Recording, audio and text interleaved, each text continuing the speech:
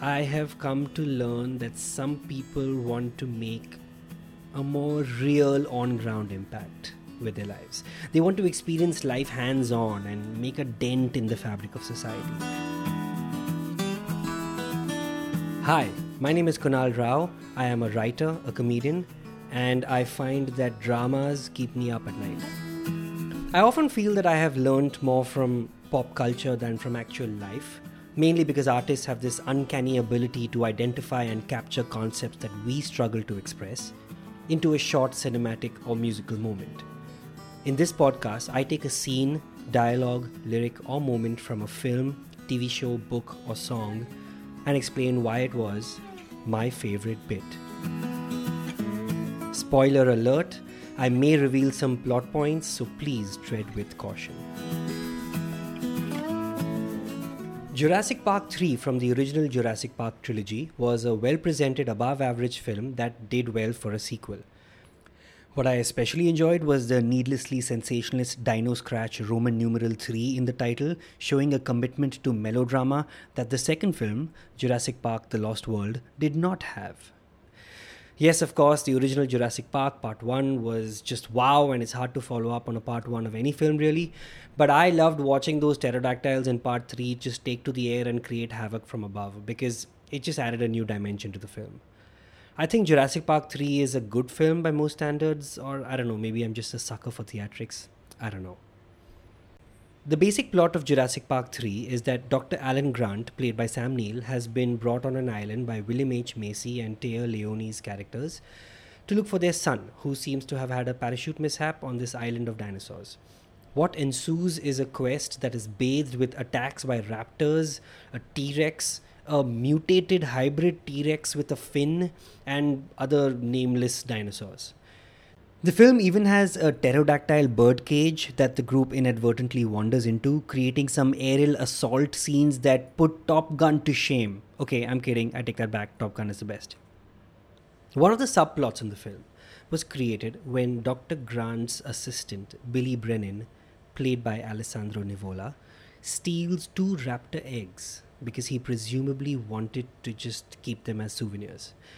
The eggs were valuable because until now, they believed that these dinos were incapable of reproducing. Right from the start of the film, the raptor has been described as the most dangerous animal of all because of their intelligence, speed, agility, and their ability to communicate and coordinate. They were so intelligent, in fact, as stated, that they, quote, would have replaced humans at the top of the food chain, end quote. The raptor eggs being stolen by Billy led to some great scenes, like when the mother raptor traps them to get her eggs back, and also dialogues like this. Paul Kirby, what if they catch us with them? Dr. Alan Grant, what if they catch us without them? Pause for effect. But that dialogue is still not my favorite bit. My favorite bit comes towards the second half of the film. After the near-death experience with the raptors and her eggs, Billy the assistant has an opportunity to redeem himself in the birdcage. He sacrifices his own safety and possibly his life to save the boy, and as a result was carried away and presumably killed by pterodactyls. As Dr. Grant and the boy, Eric, float away on a boat to their apparent safety, they have a conversation. Dr. Grant, I was too harsh on Billy. I have a theory that there are 2 kinds of boys. There are those that want to be astronomers and those that want to be astronauts. The astronomer or the paleontologist gets to study these amazing things from a place of complete safety. Eric, but then you never get to go to space. Dr. Grant, exactly.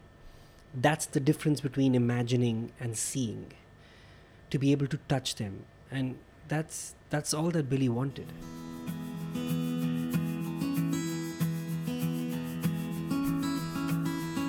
Astronomers and astronauts. Such a simple and succinct way of describing our hopes and dreams. I remember instantly falling in love with that line when I heard it. It explains so much about people to my naive 22-year-old brain. I used to wonder why some people enjoyed the madness and chaos of starting an unpredictable business, or creating an unsellable painting, or venturing into the mammoth task of writing, filming, and releasing an ambitious film like, well, Jurassic Park. I don't want to do any of these things. I just want to enjoy the inaction of letting my imagination run wild with moving images being bombarded at my brain, so that I can dive into the world of the unknown, but in the safety of my head.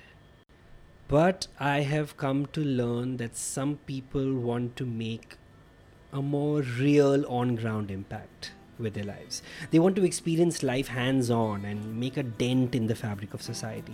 They want to be known for some grand gesture like flying to the moon or creating the next big social media.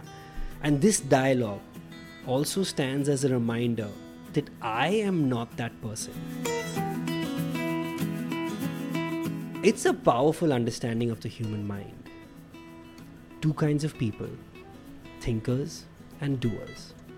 It's a tight, efficient insight into who we are and who we can be. Now, in the film, there is an implication that as an astronaut, Billy put the group at risk by stealing the eggs, thereby implying that astronauts are horrible people.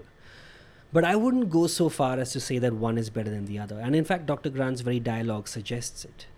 Contrastingly, our current society values doers more than thinkers. But I believe there's no dishonor in wanting to be an astronomer. In fact, I believe astronomers, i.e., thinkers, are an essential part of society. This dialogue about astronomers and astronauts has a very special place for me. Like, if you look at the two characters, Billy could very well have been accused of being a fool for risking the lives of the entire group by stealing the eggs. But had he made it out alive with the eggs, he would have been a celebrity. What a discovery it would have been. Similarly, Dr. Grant could be seen as this boring person with no sense of adventure, constantly holding people back from their apparent success. Or you can see him as the one sane, logical person who uses caution, care, and knowledge to keep the group alive. It just depends on the perspective. Or, well, the scene.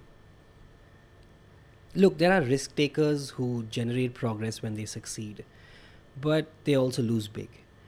And there are the risk averse who prefer safety and yet love an intellectual challenge.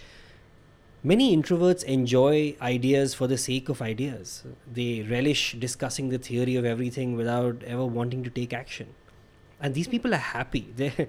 They're also happy to share their thoughts with doers as well.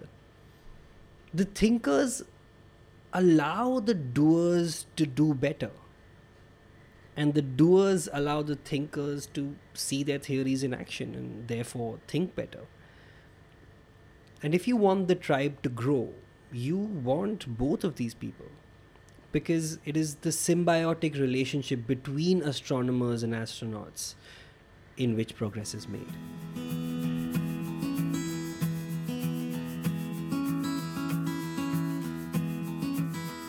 Many years later, this dialogue helped me understand myself better and helped define what I needed to do with my life. So the question is, what are you? An astronaut or an astronomer?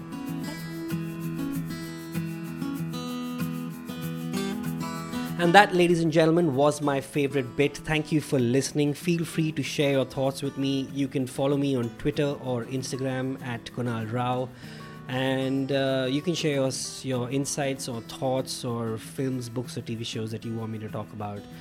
Have a wonderful day.